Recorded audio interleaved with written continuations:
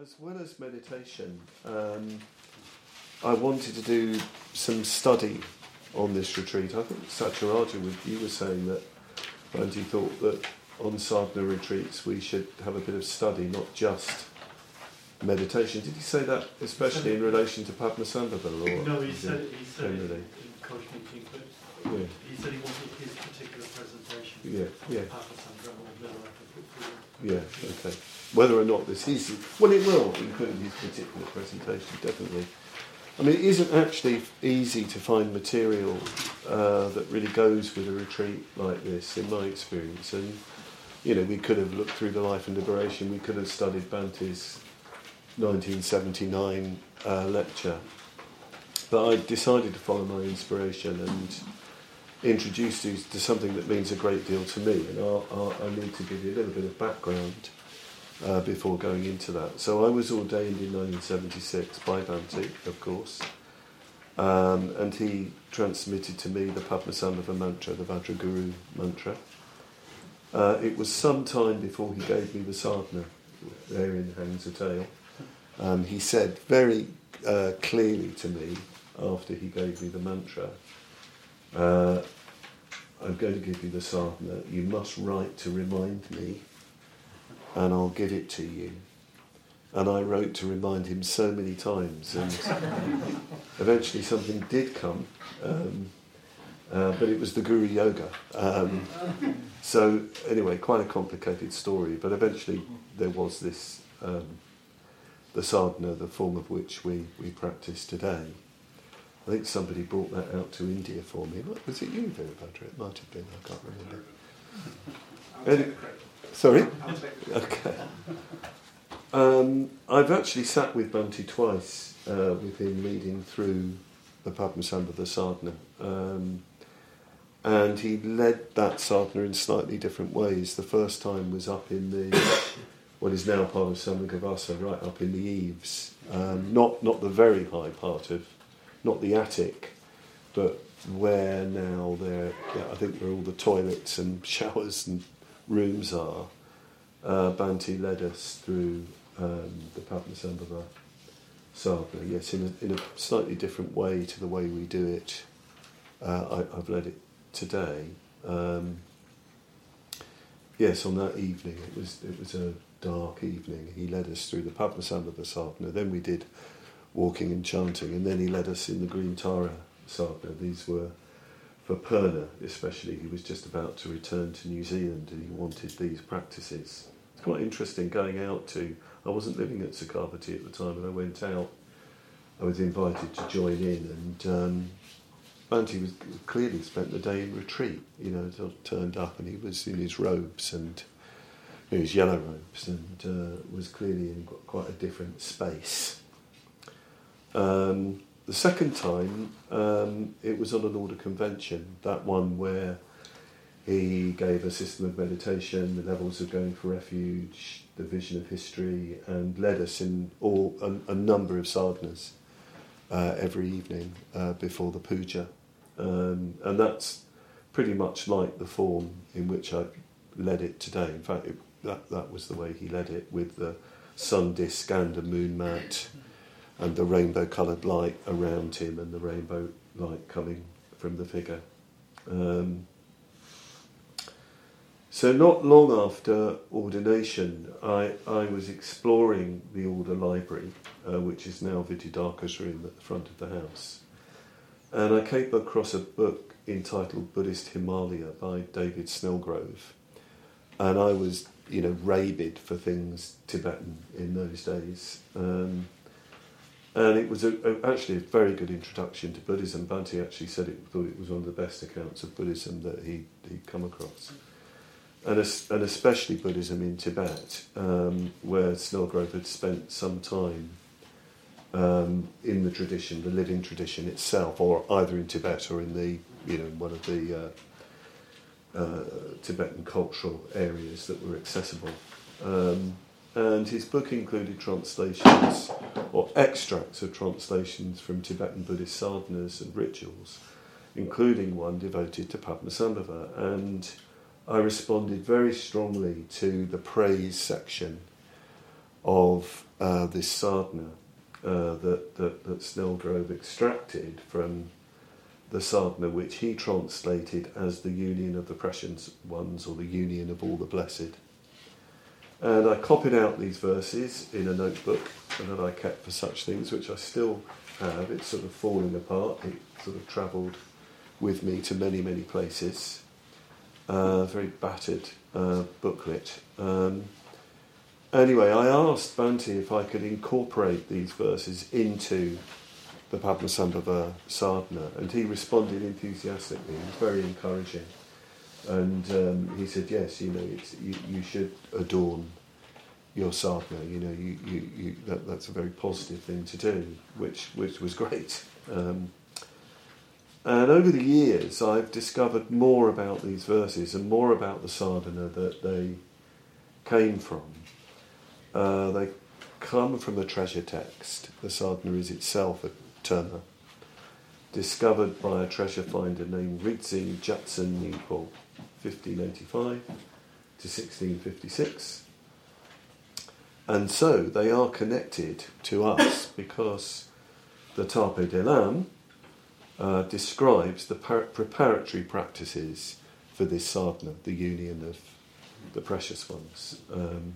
The Tape Delam, or the smooth road to emancipation, being composed by Jamgon Kongtrul, 1813 to 1899, who also made his own version of the full sadhana. And of course, Bhante himself discovered the Tape Delam in Kalimpong Bazaar just after he'd received the Padmasambhava initiation from Khatchar Rinpoche, who was delighted that he'd discovered these texts, because he said, these are connected with what I've initiated you into.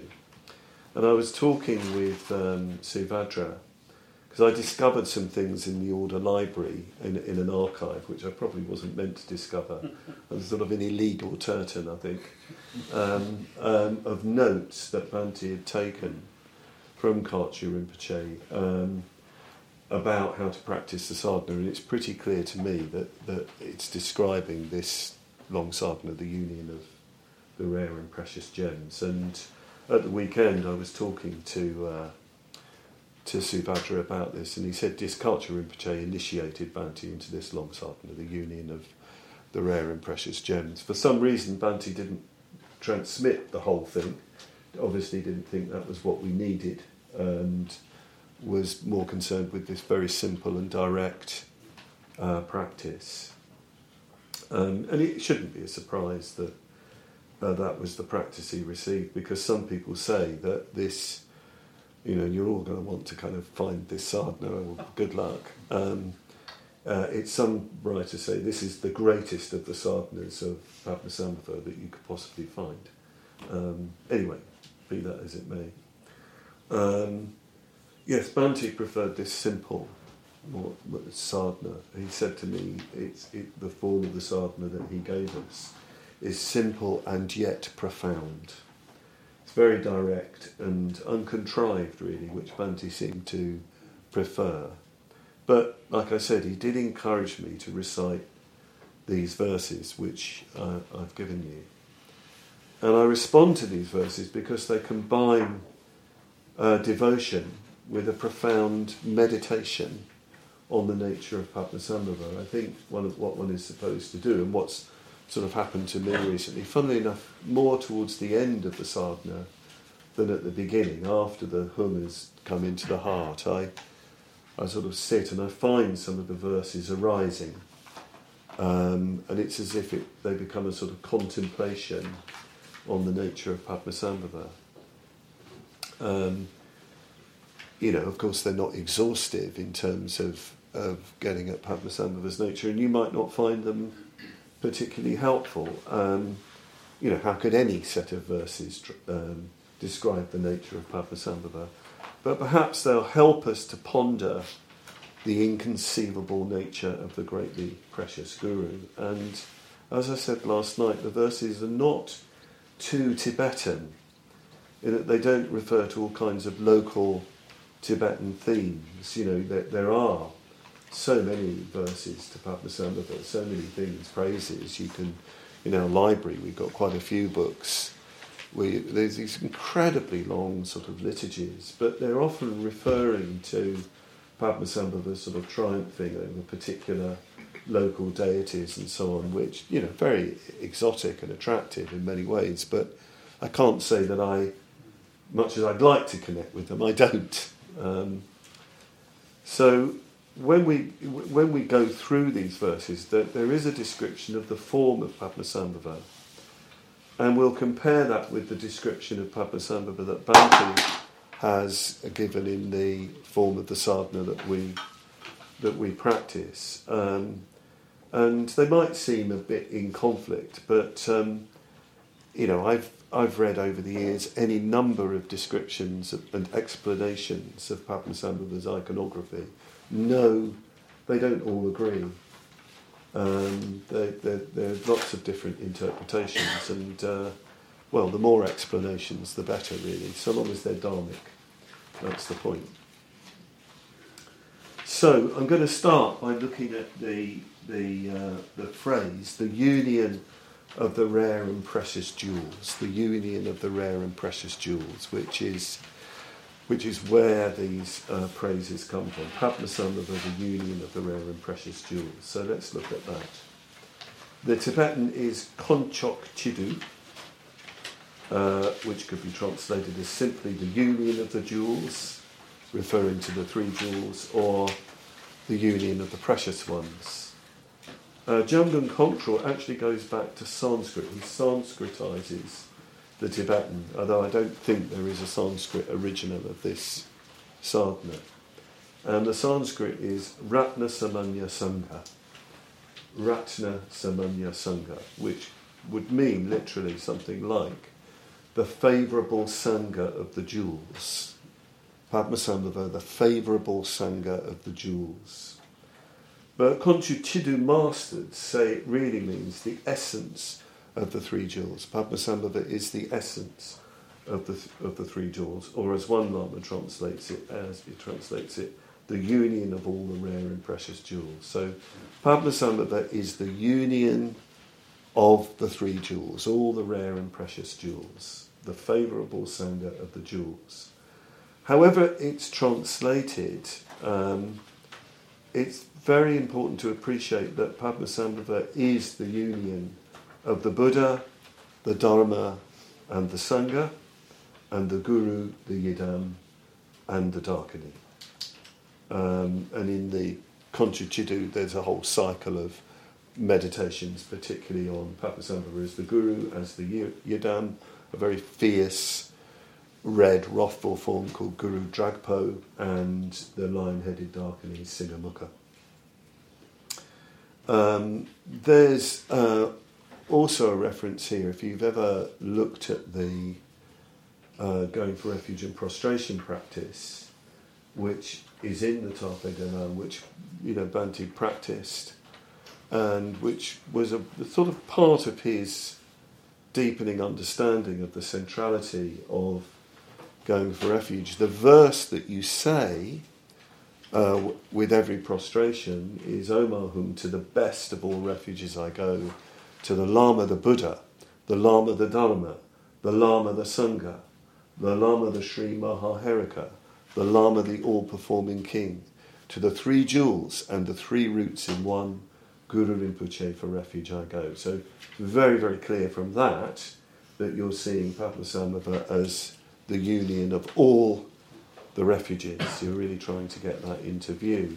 And it is interesting that in talking like this, that Bhante really did take that very seriously, Padmasambhava as the union of the three jewels.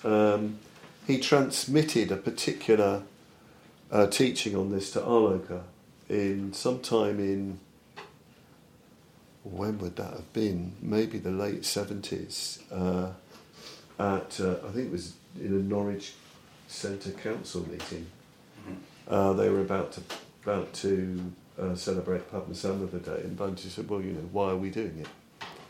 Why are you celebrating it? Why are we celebrating it? And people said, well, you've got these Nyingma connections, and Padmasambhava transforms all the forces, and Bhante said, well, there's a bit more to it than that.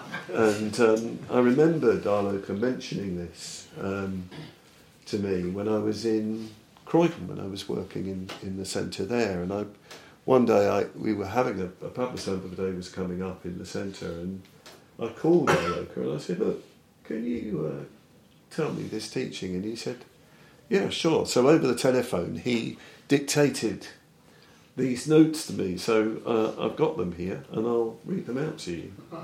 So why we celebrate Padmasambhava Day? Padmasambhava is the embodiment of the three jewels and the three roots, the Guru, Yidam and Darkani.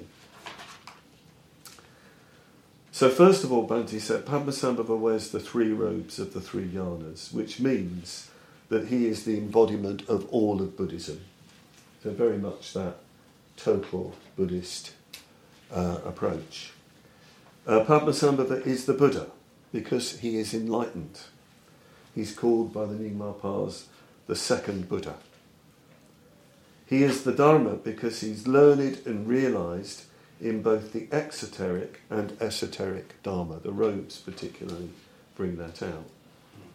He is the Sangha because he's a spiritual friend, and he's a Sangha within himself, which is related to the Darkani, which we'll come to. He is the Guru because he is the founder of a tradition, which later calls itself Nyingmapa. He's the first Guru in that tradition, or effectively regarded in that way. He is the Yidam because he gives the Dharma in a specific way to each individual, and he adapts the Dharma to each individual. He has 8 and many more forms. And he is the Darkani. This refers to his time in the cremation grounds with Mandarava. They are a Sangha. Padmasambhava and Mandarava are a Sangha. They're not really separate. They're the union of wisdom and compassion. It goes on. Padmasambhava is a community within himself because he's united all the powers and forces within himself and the universe.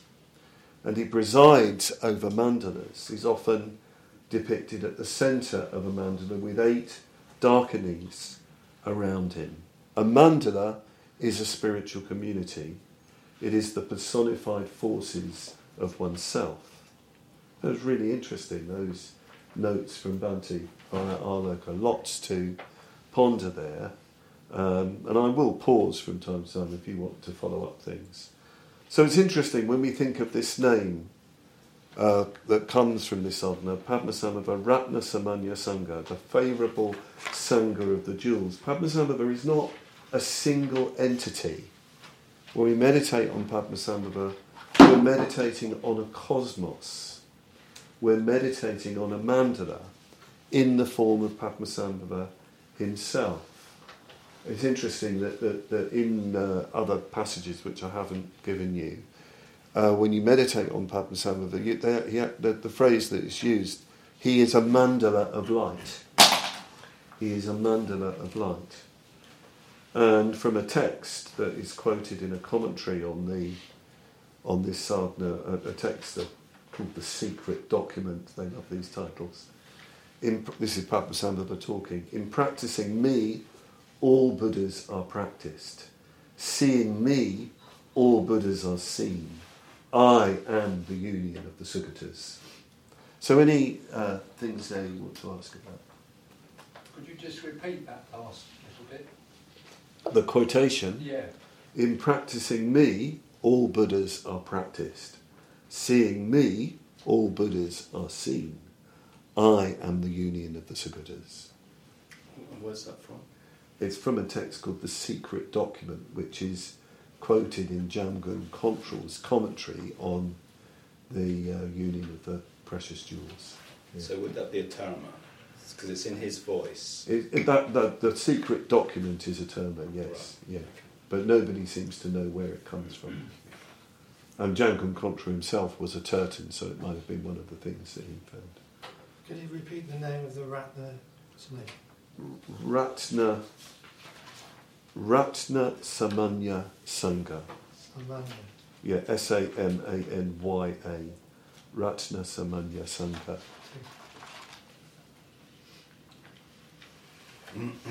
I mean, of course, not to be, we need to be a bit careful not to be chauvinistic about these things. I mean, of course, every yidam is the embodiment of all the sugatas.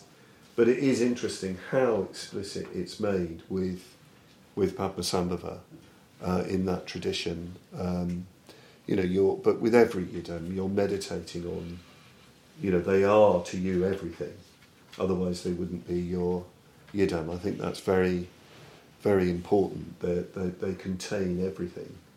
And certainly in a way, that's the way Bhante talked about the yidam. It's you at the end of the higher evolution. It's the way reality, as it were, particularly comes to you that you have a very strong response to. And when, if you decide to take up another practice, which, I've done at various times, he said to me, it's not that you're taking another practice. Padmasambhava is turning into Tara, for example. It's not, they're not to be separated, as we'll see in some of the verses. They're not separable, these figures. So that's very, very important, I think. Could I ask you about, the way in these families, so you got like Amitabha as the head of that family, and you've got Padmasambhava and Tara and so on. I don't have a specific question, but just in relation to what you're saying about Padmasambhava and all the yidams being that union, could you comment a bit on that kind of idea of families? Of families, and because Padmasambhava was the union of all, then he's the union of Amitabha. As well as Tara? I mean, in this... well, yes, exactly. I'm not taking it literally. Well, the thing about families as well, I mean, how all these things fit together, and bear in mind that, as Bhante pointed out in a lecture, that you can't really systematise Tantric Buddhism. You think that you've got it all sorted, and you can see attempts to do that by Tantric. It gets very scholarly, Tantric Buddhism. All organised and, but actually it keeps tripping you up because it doesn't all fit together. There's always going to be anomalies. So they will say, all Buddhas are one in the sphere of wisdom, as we're going to see later on in the text. Very important. But of course they manifest in particular forms out of compassionate, skillful means, to communicate with particular individuals. So the 5 Buddha families is a case in point. 5 Buddhas are really one Buddha, but they take those forms because, partly, you could say it's the sheer creative expression of enlightenment itself. Dzogchen are very, very keen on this, that the sort of non-dual, pure awareness is naturally creative. It's efflorescence, it just wants to do that. But it's also doing it out of compassion to reach particular individuals. So the 5 Buddha families, for example, are related to the 5 kleshas. So if you're a hateful person, if that's your primary klesha, you will probably have an affinity with the Vajra family. The Vajra, because, and this is why you have to be a bit careful when you're looking at the whole area of receiving a yidam. Like I've had people say to me, I'm going to choose Manjughosha because I'm no good at study. And I said, well, that's not a good reason to ask for Manjughosha. Where do you have a feeling for a bodhisattva? Where is there a strong emotional response, or even a strong aversive response? That's interesting information. I think Surita did that with somebody he was ordaining, asked them to, who don't you like? Let's find out who that is, because it might. He said to me, I don't really mind as long as it's not Padmasambhava. I don't want Padmasambhava. And what happened? Well, that's the strongest emotional reaction. There you go. And did he take it up? Eh? And did he take that up? And is he doing well with it? He had a relax, but he's back on. Yeah. Okay. Yeah. So with the 5 Buddha families, it's to do with affinities, you know, as it were, as above, so below. You know, where is your affinity? You know, because they've got these associations with colours, animals, directions, times of day, skandhas, poisons, elements, you know, all that sort of thing. And in many ways, that's a lot to do with, you know, the as it were, the spiritual psychology. Although how that's decided, sort of traditionally. I mean, we do it a bit differently in our movement, but traditionally, you know, you would never decide your own yidam. It would be the Lama who would decide that, like happened with Bhante and Chatra Rinpoche. He said, "Who is my yidam?" And Rinpoche meditated for a bit, and he said, "Green Tara." And so Green Tara, there was an affinity between Bhante and Green Tara, so that was his yidam. Or you throw into a mandala of, you know, the Buddhas or something, a flower, and where it falls, you take the practice. But I think Bhante's approach with us, I think, is to see where our strong affinity is. That's what he seemed to do, and if people didn't know, he would just decide. He'd give them whatever. Yeah. Yeah, just coming back, because you started with Padmasambhava is the union of lots of things, the 3 yanas, the whole longness of thing. And then you qualified it by saying, well, they all are. Yes. Yeah. Just coming back to that, I'm just interested in that. Is there something particular about Padmasambhava? I mean, yes, he's got the 3 robes. And is it a Nimma thing? Just curious. Well, it's also to do with he's the archetypal guru, isn't he? Because you know, the guru is the embodiment of the whole of the Dharma in all its aspects and dimensions. You know, that would be the way you would regard your teacher, you know, in that tradition. And Padmasambhava is the archetype of that, yeah. However, in this particular tradition of Padmasambhava, it's really strong. Because there are other Nyingma traditions, like I'm familiar with the Longchen Yingtig, theoretically, and the Mula Yoga in that. Yes, you do refer to the 3 jewels, but not so strongly in the refuge verse. Here, it's really strong. Buddha, Dharma, Sangha, Guru, Yidam, Dakini. They're all there. It's very, very explicit. Yeah. Yeah. I mean, why? I'm not quite sure, but yeah. But that was clearly really important for Bhante. Very important for Bhante, yeah. Yeah. Is that connected, do you think, with his strong emphasis on the centrality of God's refuge? Well, I think as well, perhaps it contributed to, well, certainly contributed to his discovery of the centrality of going for refuge, because he said taking up the going for refuge and prostration practice, I think it's in that section more like from Tibetan Buddhism, you know, doing that practice. He said lamas, it seemed that some lamas had made going for refuge, you know, the central practice, you know, the practice in, you know, which is the centre of everything. Yeah, something in its own, with its own life. Yeah. Where is that more like from Tibetan Buddhism? It's in the history of my going for refuge. Yeah.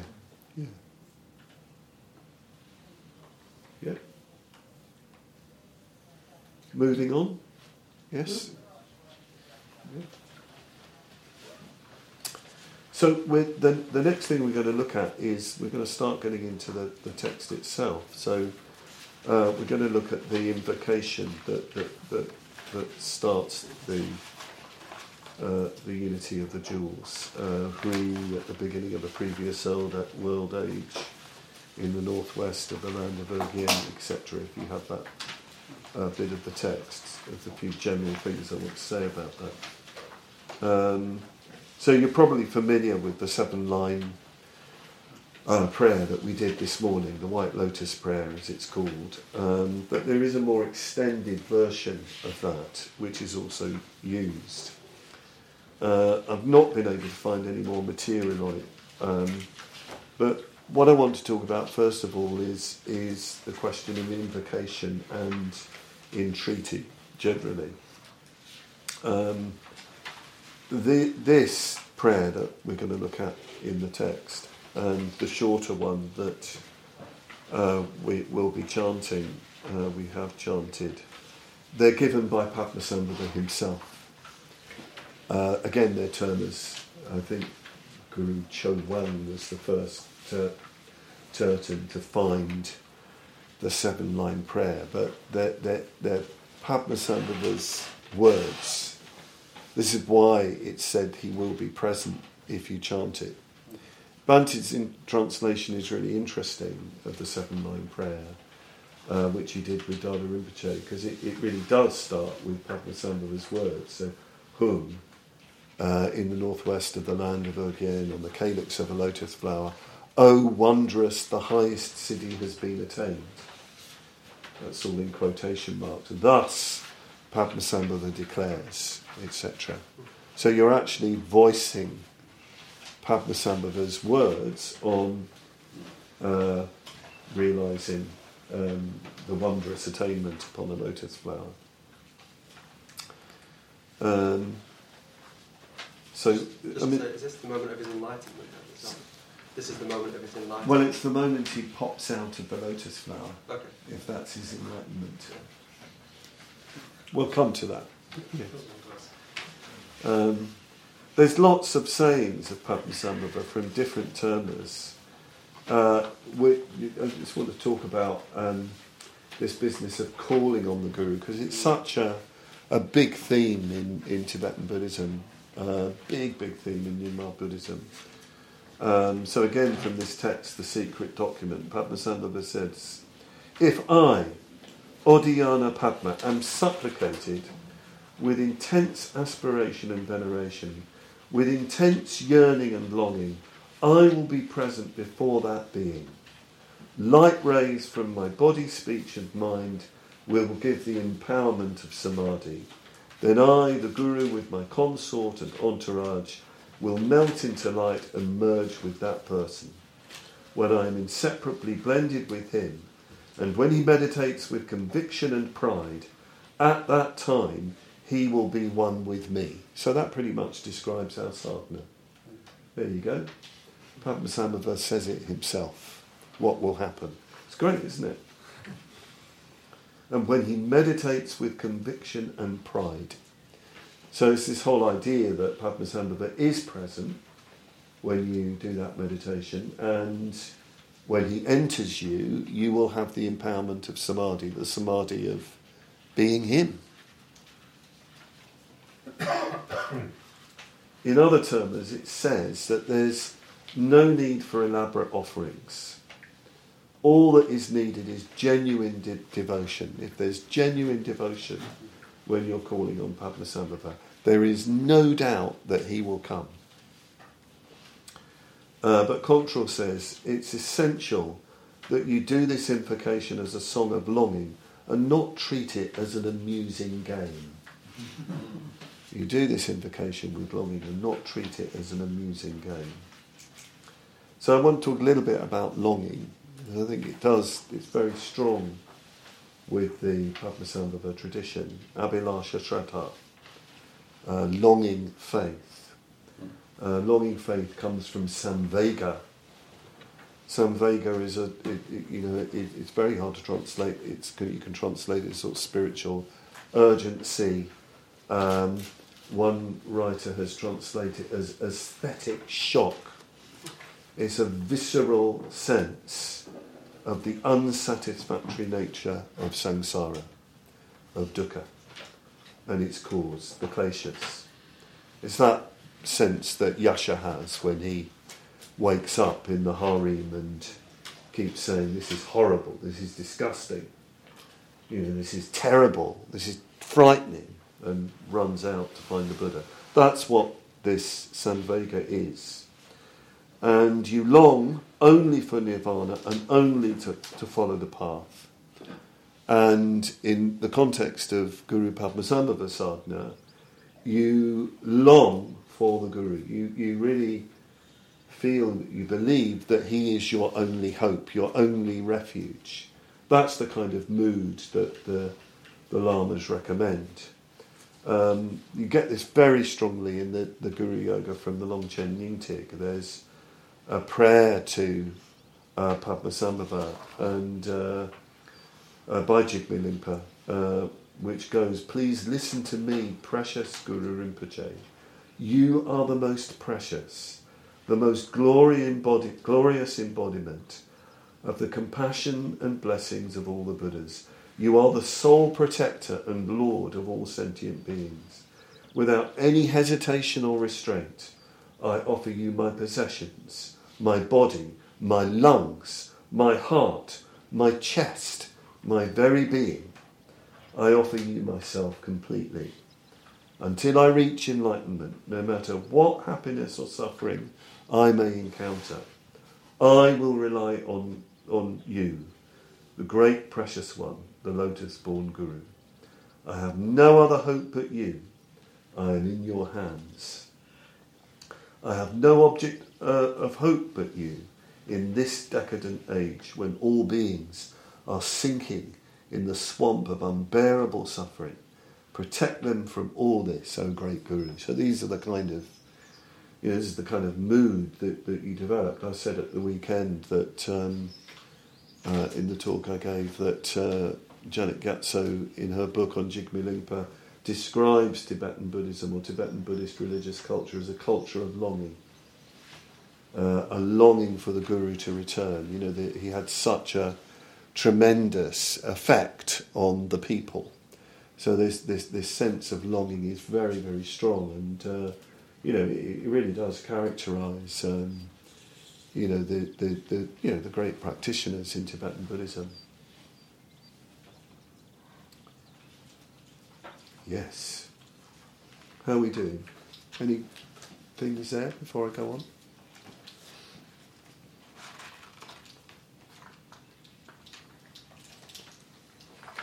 So, let's look at the syllable Hri, first of all, because you have Hri at the beginning of a previous world age. So, Hri is being used here as the seed syllable of the Padma Kula, back to your Padma family.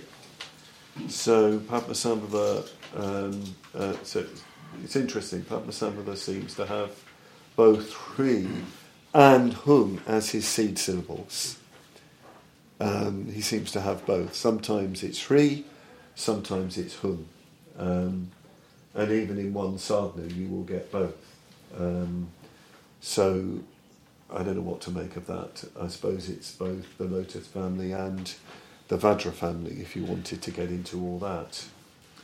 But perhaps here it's reminding us that Padmasambhava is the emanation of Amitabha and Avalokiteshvara. That's the particular message that's being brought out. By chanting Hri or Hum, it said you're invoking the heart essence of the Guru. So then you get this first line of the invocation. At the beginning of a previous world age, or in the first of the eons of the past. I was looking up, trying to find some commentaries on this, and one writer says that it's evoking a time when Padmasambhava was appeared, which was a perfect age, and he's used this lovely expression, very topical for this time of year, when it was the springtime of the teachings, when everything was very, very fresh, very, very alive, when everything was growing, and apparently it was very easy to practice. So you're getting in touch with, when you say this invocation, with that kind of time, even in the shorter invocation in the northwest of the land of Urgyen on the calyx of the lotus, and so on. You're trying to contact a sort of fresh vision for your spiritual life. But really, this business of at the beginning of a previous world age or in the first of the eons of the past, the meaning here is actually the primordial past, eternity, if you like, before time. There's a remarkable term found by Jamkun Kongtrul which begins. Gives you more information on this prayer of 7 lines. When I, this is Padmasambhava talking, when I, the lotus that upholds all things, Padmasamantadara, when I, the lotus that upholds all things, so it's evoking the ground, as they call it in Ati Yoga, in Dzogchen, in Maha Ati. When I, the lotus that upholds all things, was resting in the vast primordial expanse, I was invoked by Vajra sound, the play of ultimate reality, a self-arisen melody in 7 lines. And you have to remember that in the Nyingma tradition, Padmasambhava is absolutely everything. I mean, it's really interesting. We think, it's this figure that came and brought the Dharma to Tibet and all that sort of thing. But as the myth grows, in Tibetan Buddhism, he is everything. He's the Dharmakaya. He's the ground of all reality. He's the Sambhogakaya. He's the Nirmanakaya. He's the embodiment of reality itself. And I think that is what happens when you have that one-pointed faith and devotion. As if when you really have that one-pointed faith and devotion, something happens to what you're meditating on. It sort of expands, if you like. You see deeper dimensions to that figure. Amazing, isn't it? I'll just ask a question. Bhante talked about something special about Padmasambhava representing the time after the Buddha. The Buddha gave the teachings of the principles, but Padmasambhava seemed to embody it and live it out, particularly, not just for individuals, but for the whole culture or something. That's how I understood it, something like that. Does that fit into what you've just said? It does. It would take a bit of explaining. In a way, it really just brings out this point about how important the Guru becomes for people. Yeah. Because as Bhante says, the Guru is the Buddha himself, is the Dharma itself, in its particular aspect of transforming all that swirling, destructive or chaotic, material that needs transformation. In that sense, Padmasambhava is no different from the Buddha. He is no different from the Dharmakaya. And Bhante makes that point in the lecture because of a passage in the Life and Liberation of Padmasambhava early on where the text describes these different Buddha fields in all these different directions. And in each Buddha field there's a Buddha who teaches the sutras, followed by a Guru who teaches the mantras. And Bhante sees this as a sort of cosmic law. You get the Buddha, you get the enlightenment principle which communicates the principles and practices of the Dharma, in a as it were a general way.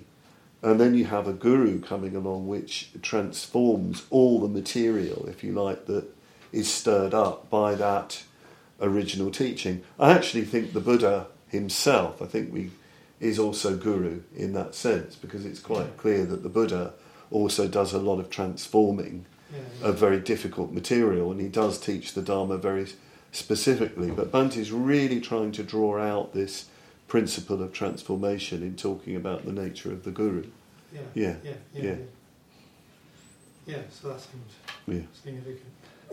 Well, as well, we should also mention Bhante's poem about Padmasambhava, his short poem, which he thought was a little sadhana. I was sort of reciting it quite a bit, and I wrote to him about that, and he wrote back, and he said, I've been reciting that since you mentioned it to me, and I said, I think it's a little sadhana. I wonder what you make of that idea. So do you know the poem? Riding a tiger, the Guru came, smile fierce and friendly, eyes aflame, riding a tiger from coast to coast, with his Vajra turning back the demon host. Guru, great Guru, dispel my sin, turn back the demon hordes within, turn them to forces that support the light, thou the thousand-armed, thou the infinite light. So he's talking about Padmasambhava's activity of transforming, all of these forces so that they, make the light stronger. But then he shows that the nature of Padmasambhava is the 11-headed thousand-armed Avalokiteshvara, Mahakarunika. His nature is the Dharmakaya Amitabha. So he sees that very, very clearly. Yeah. Is that poem in that book? It's in the collected works. Oh, right, okay. Yeah. And it is a little sign. I mean, it's just like what you do in the Guru Yoga. I mean, you visualise these figures, but Padmasambhava on a tiger. Dorje Drollo. Yeah. I was just going to ask, what does it mean by, is it self-arisen melody? Is that what it says? Well, it arises of itself, so it's unconditioned. They love this phrase, self-arisen. You get it in. They're trying to say, spontaneous. It's not dependent on causes and conditions. Yeah. And of course, Padmasambhava is sort of like that himself in the myth. Carry on. A bit longer. How are you doing with all the listening? You all right? Just warming up. Okay. So, at the beginning of a previous world age, in the land of Urgen. So, Urgen is, I think, the Tibetan attempt to pronounce Odhyana or Udhyana, the northwest of the land of Odhyana. This is Padmasambhava's mythic birthplace, where he comes from, the realm he comes from. There's no real clarity about its historical and physical location. Some people identify it with the Swat Valley in Pakistan, but there are quite strong people who say, no, this is from Odisha, from Orissa.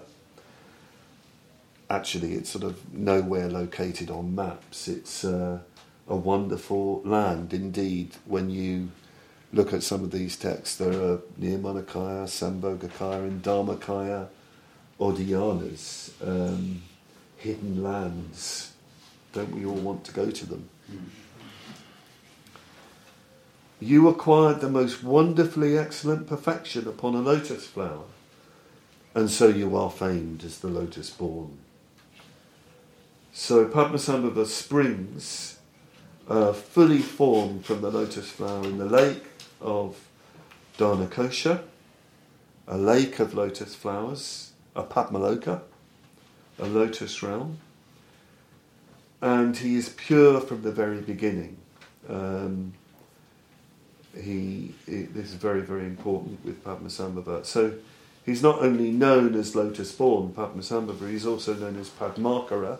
You might have come across that name, Padmakara, which means something like lotus origin or lotus source.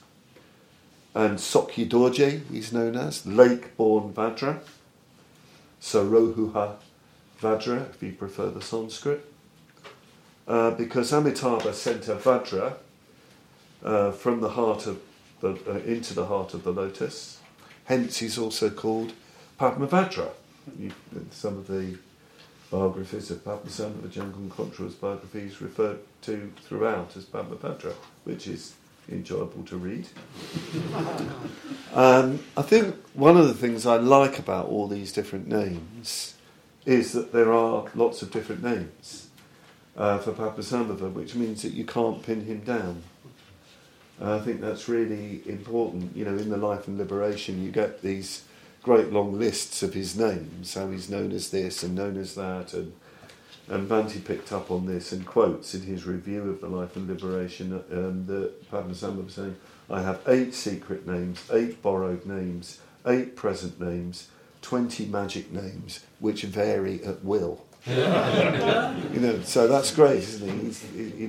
He's anybody and everybody and anything. It's so important, I think, to remember that when you're even in the midst of doing the practice.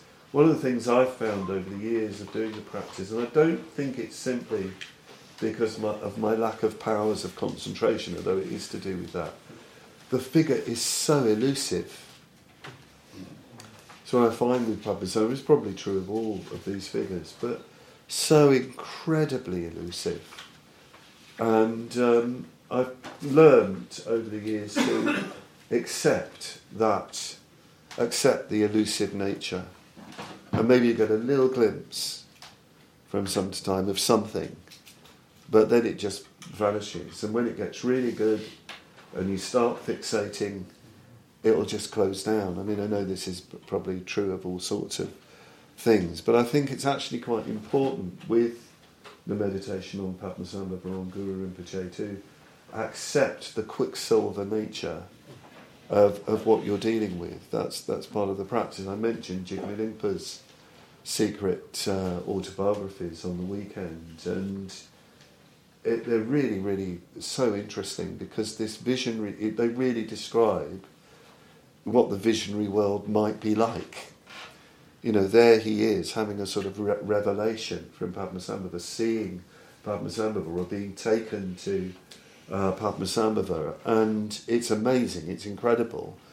But as soon as he starts to fixate, a voice says, the Darkani says, symbols dissolved, and it just vanishes. And he is just brought back to a state of absence, and he feels terrible and really upset. But that's all part of the practice. That's all part of the training. That's all part of it. Learning to live in this different world, this quicksilver world. So that's just some stuff on the name. So you acquired the most wonderfully excellent perfection. It's not really acquired. Another translation says, you have the supreme siddhi. The supreme siddhi, the supreme attainment is there. It's just there, naturally arisen by itself, the supreme siddhi of Buddhahood. It's interesting when you read the life and liberation of Padmasambhava. It's a bit like, I guess, the Lalita Vistara, the sports of the Buddha. It's a play. It's a sort of game. It's a leela. Yes, he pops out of a lotus, fully formed, enlightened, an 8-year-old boy speaking wisdom.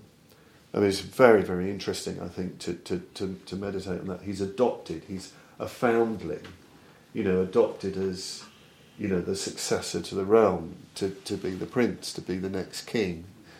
But he knows he can't do that. He knows that that's impossible. Of course he knows he can't do that. And then he goes on his journey, but it's a very, very weird journey. His spiritual path is very, very strange because he actually gets himself exiled. He practices unamatacharya, mad observance, in the palace, with a trident and vajra and going naked and, doing terrible things, apparently. He definitely behaves in such a way to get himself expelled and exiled into the worst possible place, the cremation ground. There's all sorts of symbolisms there, and then pass through all the stages, though he's pure from the beginning, to gain enlightenment and to gain all the powers to then, particularly with the particular function of being able to take the Dharma to a specific new place, namely Tibet.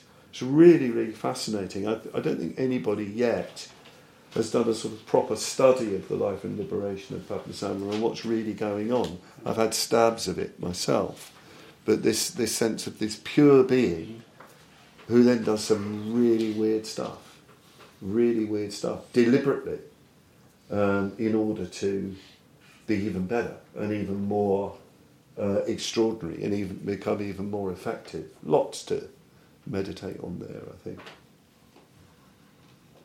I mean, people sort of have difficulties with Bhante, but I mean, and they like Padmasambhava.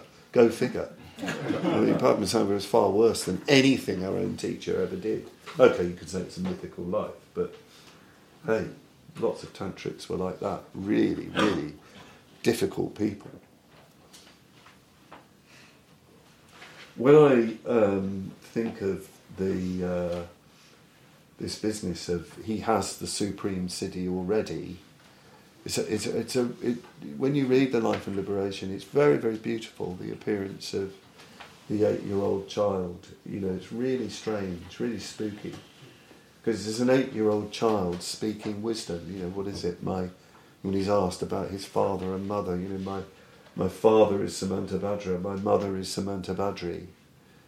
You know, he's coming from that primordial dimension.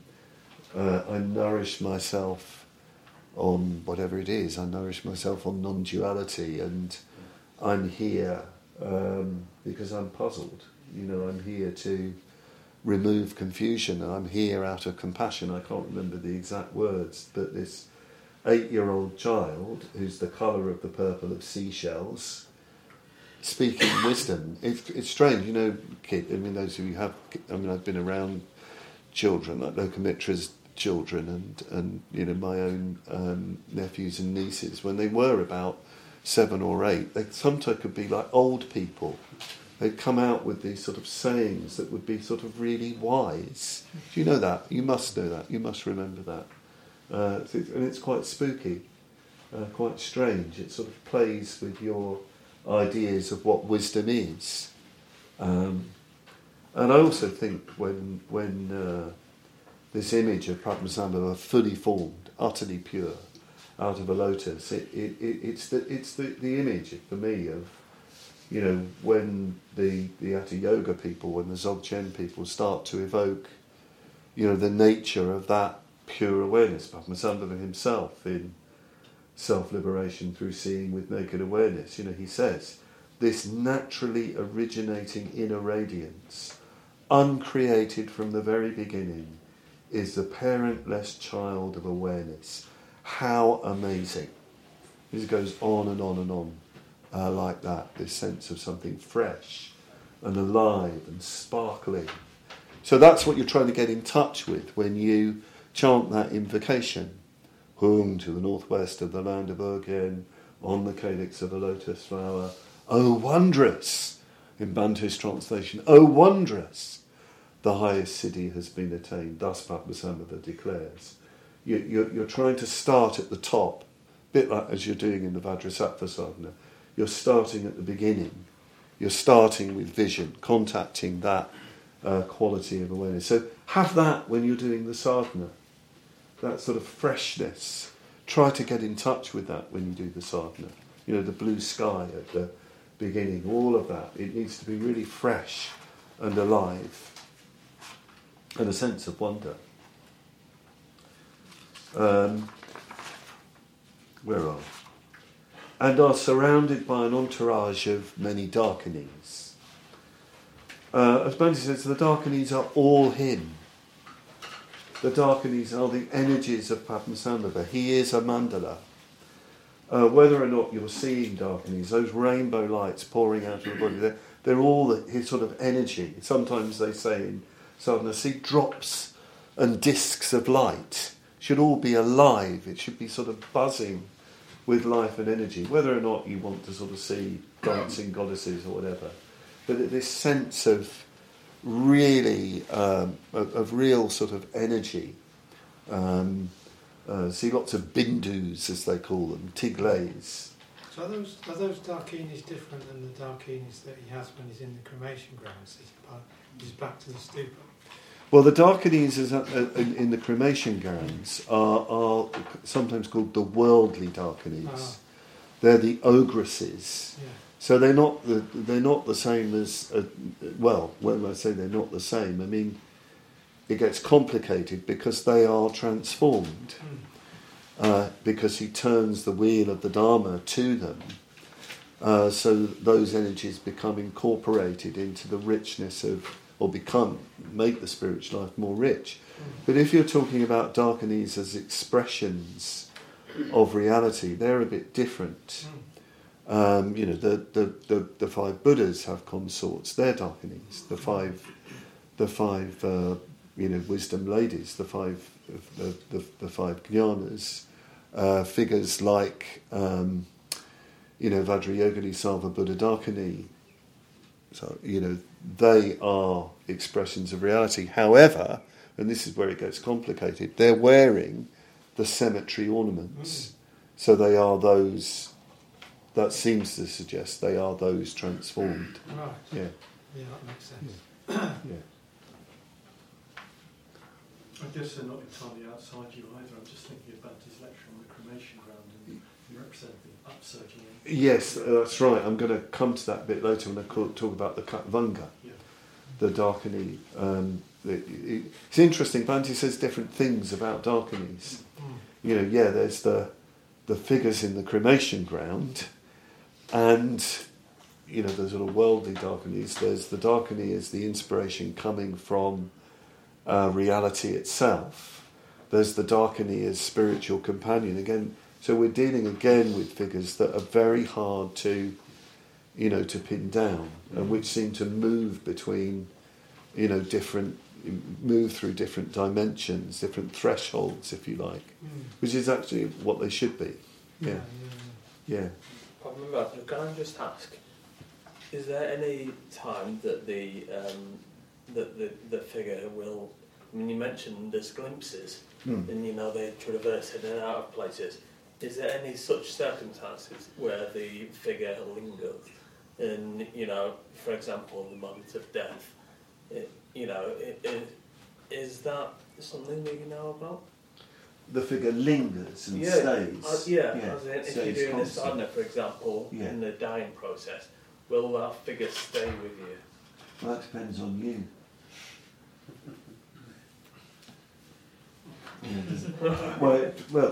Let's. I don't suppose anyone knows. Let's talk about it two ways.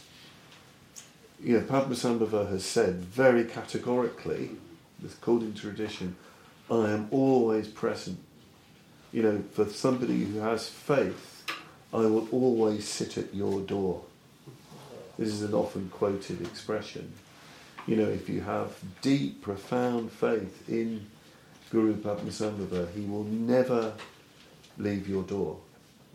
Literally, he's sitting outside your door, or outside the door of the senses, or in the door of the senses. So that's why I said it depends on you. I mean, he says things like, the Terma text on said, do not forget to pray, do not forget to call on me. So perhaps that's quite interesting. He uses language, don't forget. Don't forget to call out. Don't forget to put something out there. Stay mindful. Stay alert. Keep apramada. Keep that wakefulness all the time. Stay continually aware of me in whatever's going on, so that, yes, at the time of death, I will be present. So there's a lot of remembering that needs to go on, I think. Yeah. A lot of... Sorry. Well, I just wonder if there's a difference between, on the one hand, being able to maintain constant imagination of a visual image, right? And presumably different people will be able to do that more or less. It might come and go. But then there's something else, which is whether that visual image you're imagining or seeing is Padmasambhava in a deeper sense than just having an image of Padmasambhava. That there's actually a presence there.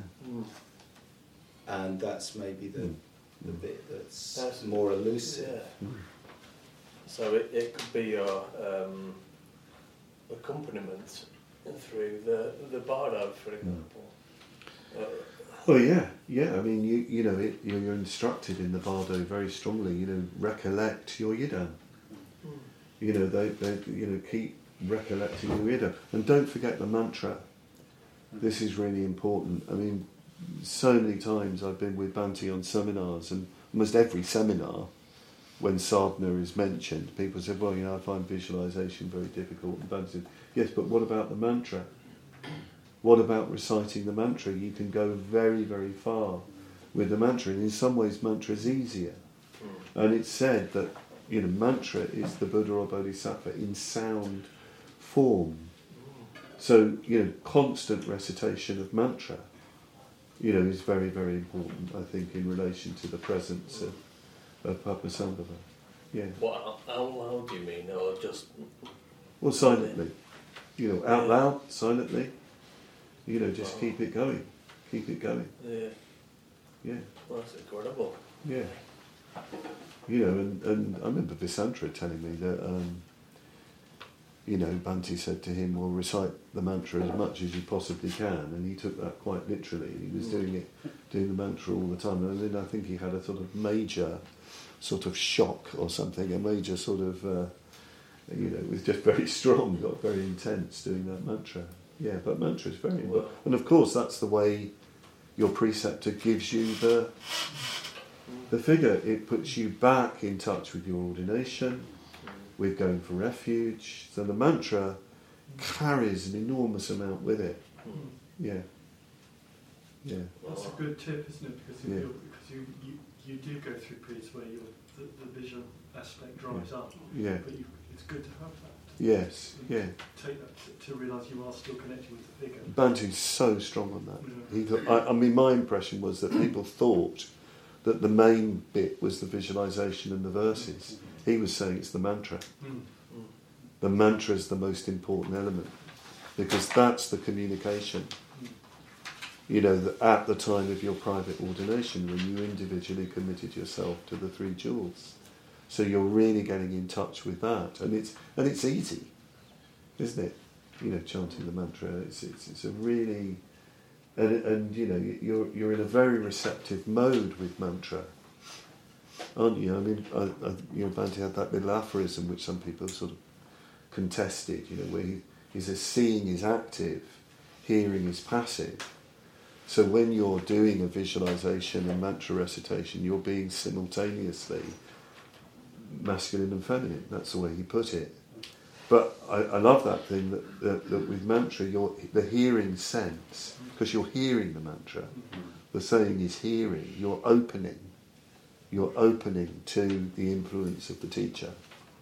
It's really, really helpful. Yeah.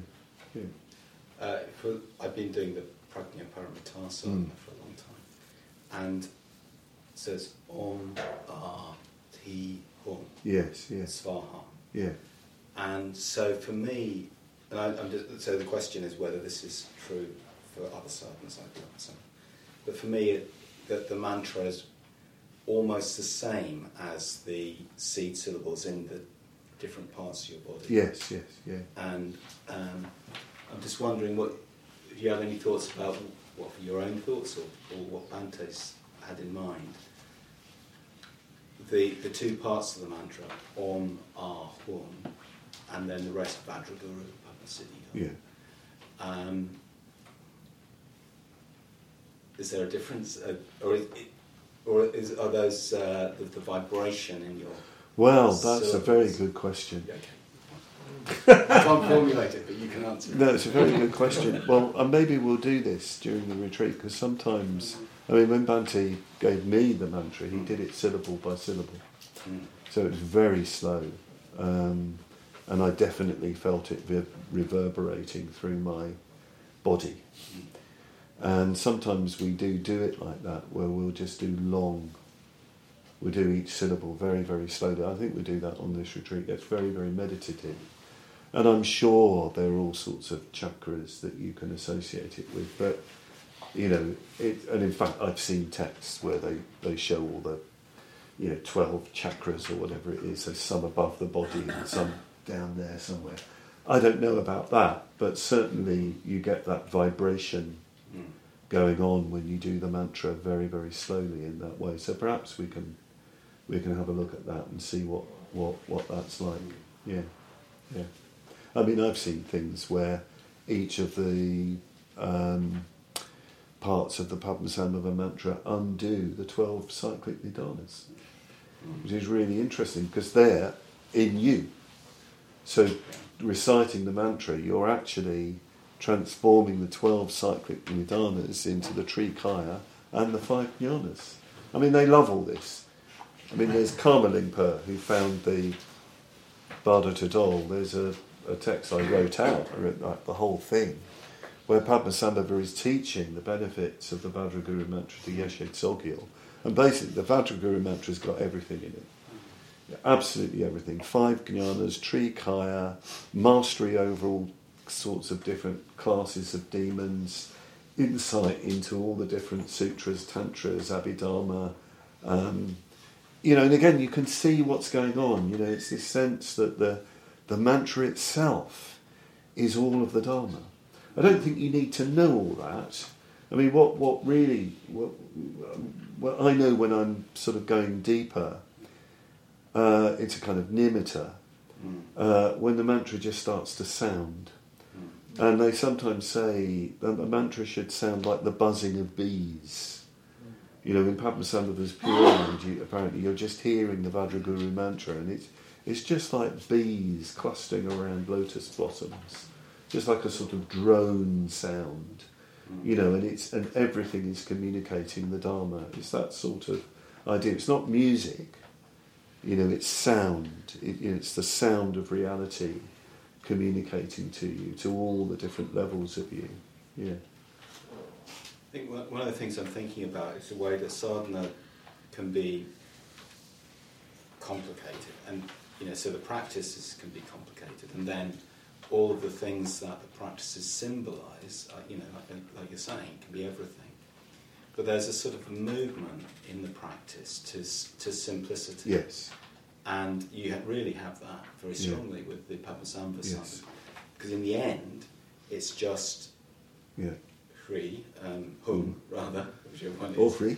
Or Hri, in your heart, and it's not really your heart, because your heart is dissolving or something. So there's that movement towards simplicity. I suppose maybe the question I was asking before is about the relationship between the mantra and the seed syllables that are part of the mantra.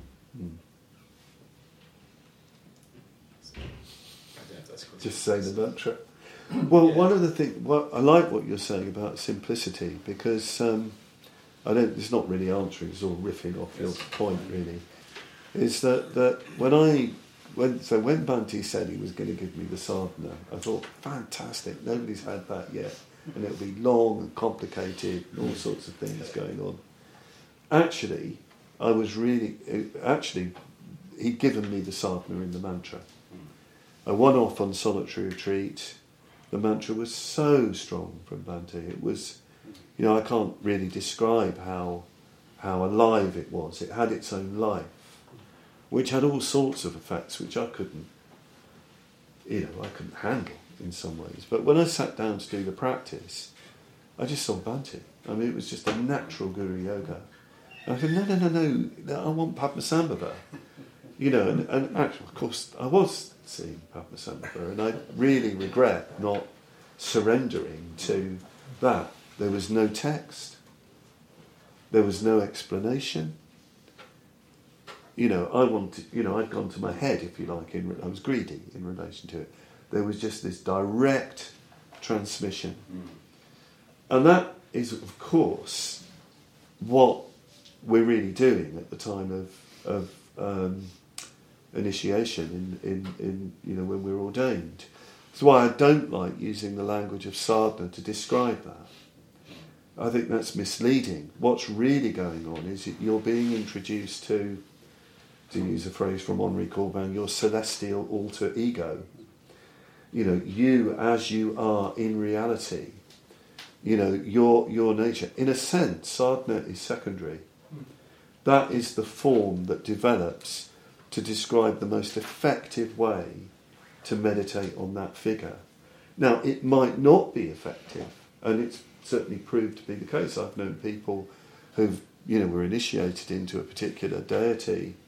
The sadhana form, they lost their devotion.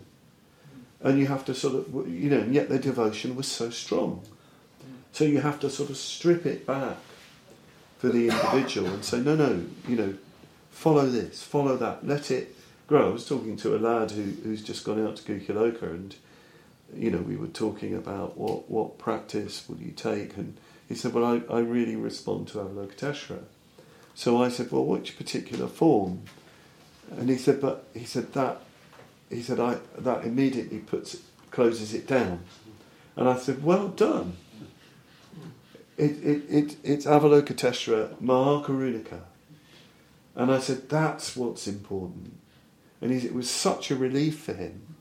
He loves the mantra, loves all-pervading compassion. I said, well, let it grow from there. And I said, you can talk about that with your preceptor. It's more that you're joined to this,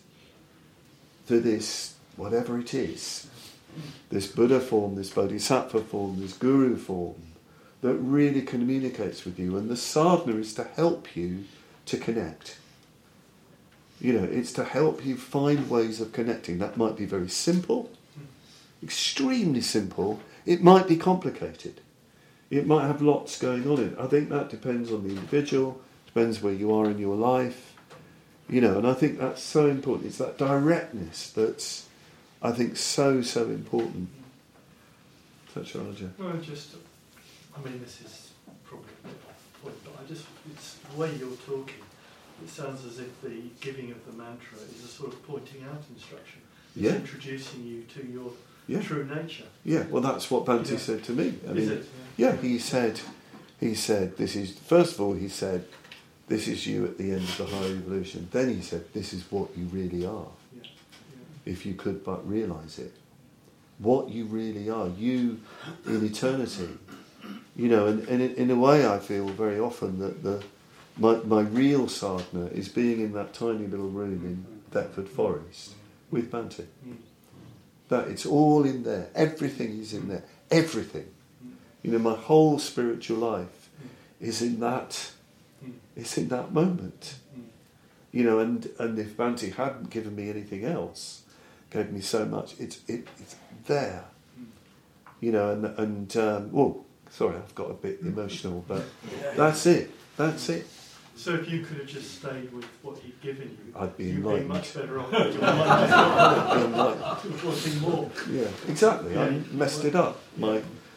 The Rudra in me, appropriated it. Of course, that got short shift from the Vajraguru. He just ignored me when I was in that state, and I had to go on a path of working out, what it meant to be in relationship with a teacher, a human teacher, and that was a journey. Yeah. But I think this is. I must admit, some of my. Sorry to introduce this, but some of my Sufi reading I found very helpful when they talk about their version of initiation, which is called, I think, Bait, where the sheikh, the pir, and my pir is Bhante, he gives you the name, he'll give you, a particular name of Allah, which might even be Rahman, the compassionate, the all-merciful. And then you're instructed to visualise your teacher in your heart while you say the name. And I found that very, very refreshing to read. It's like, Sufi practice is like Guru Yoga. The teacher, is coming from that dimension, and you familiarise yourself that through visualising him in your heart and saying the name. Anyway, better not get too carried away and stay with... Buddhism. But I think it's always good to remember that if you're struggling in the sadhana form that you've been given, just go back to the mantra, go back to that, go back to, whatever connects you. It's so important, I think.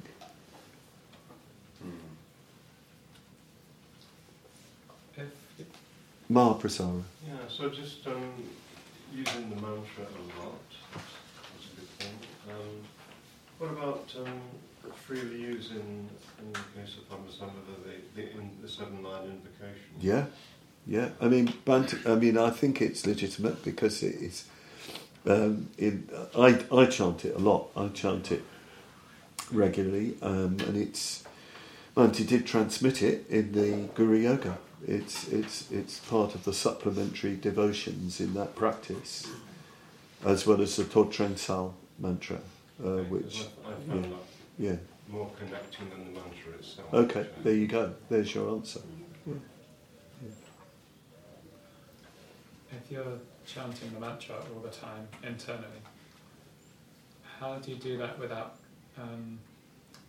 sounds a bit silly saying it now, but how do you do that without cheapening it? Or how do you maintain a sense of reverence towards it while you're, I don't know, doing washing up or on the toilet or that kind of thing?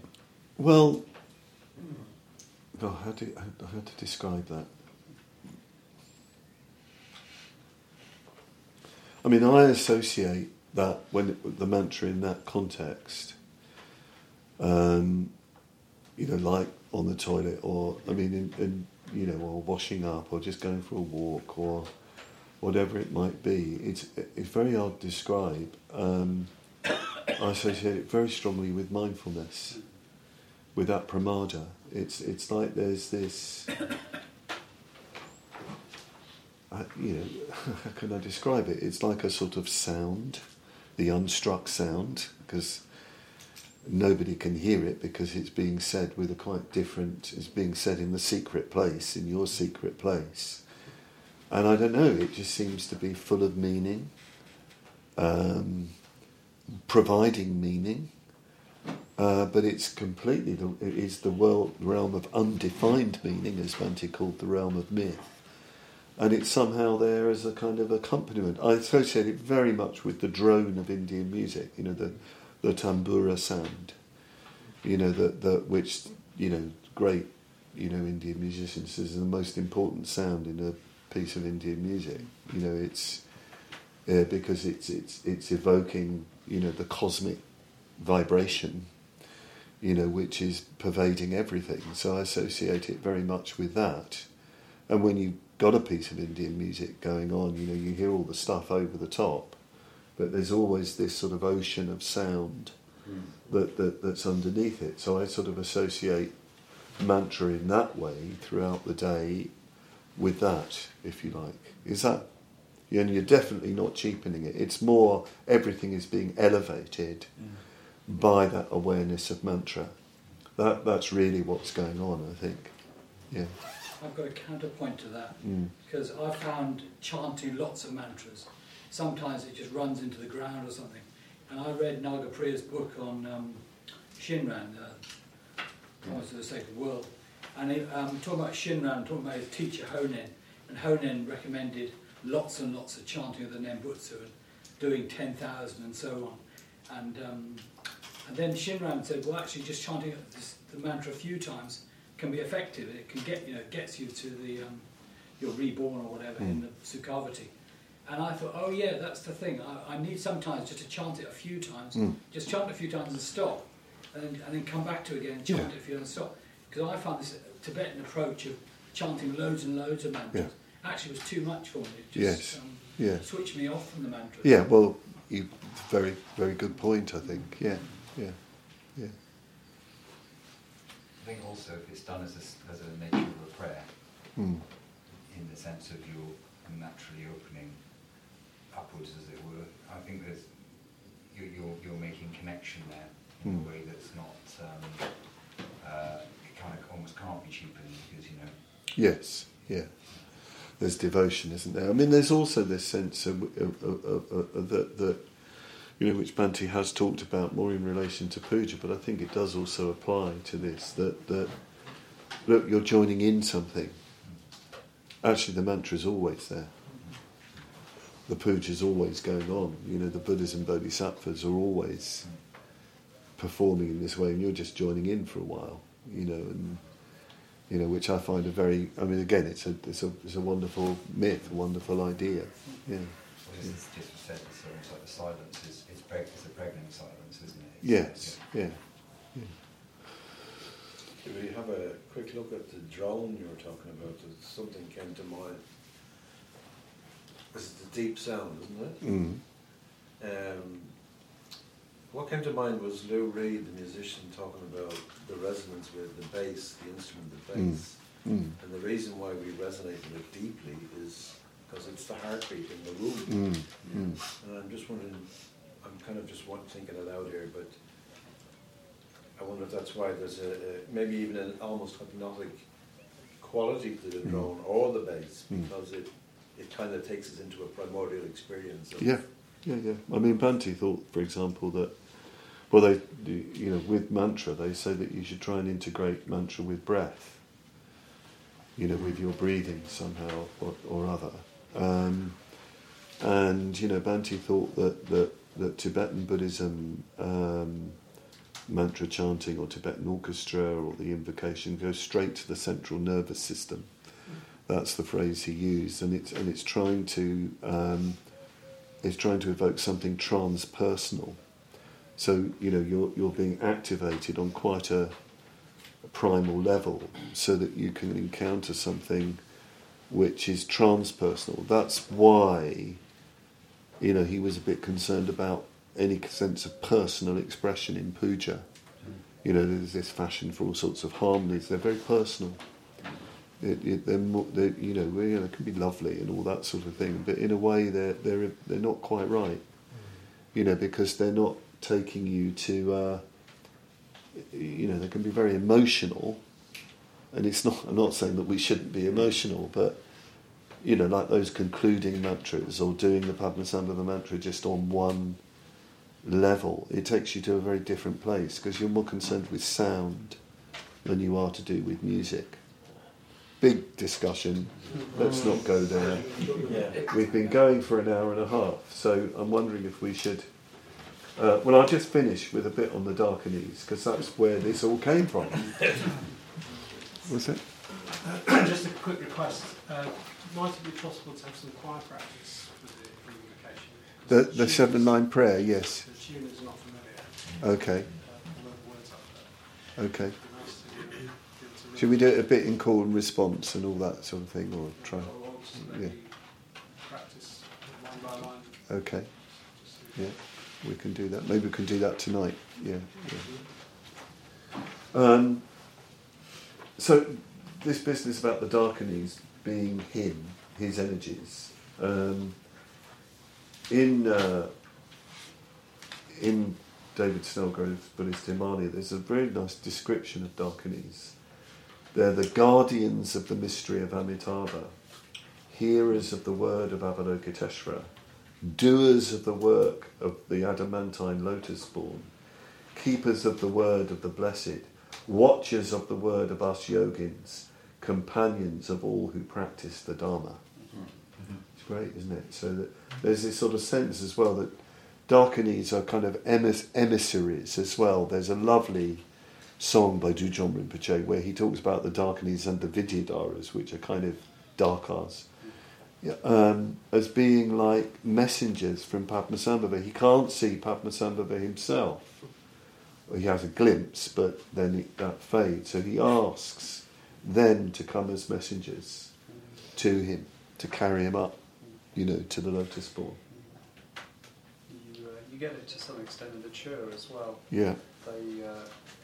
You send out hosts of Darkanese to feed various beings, or in the Black Ones you send out black Darkanese to gather everything up. Right, there you to go. Feed them because they don't want to come. Yeah, because they move, Darkanese, don't they? Heaven and earth and, all that.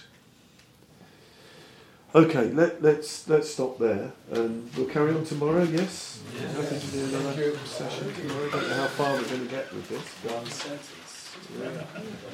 We'll go a bit faster tomorrow.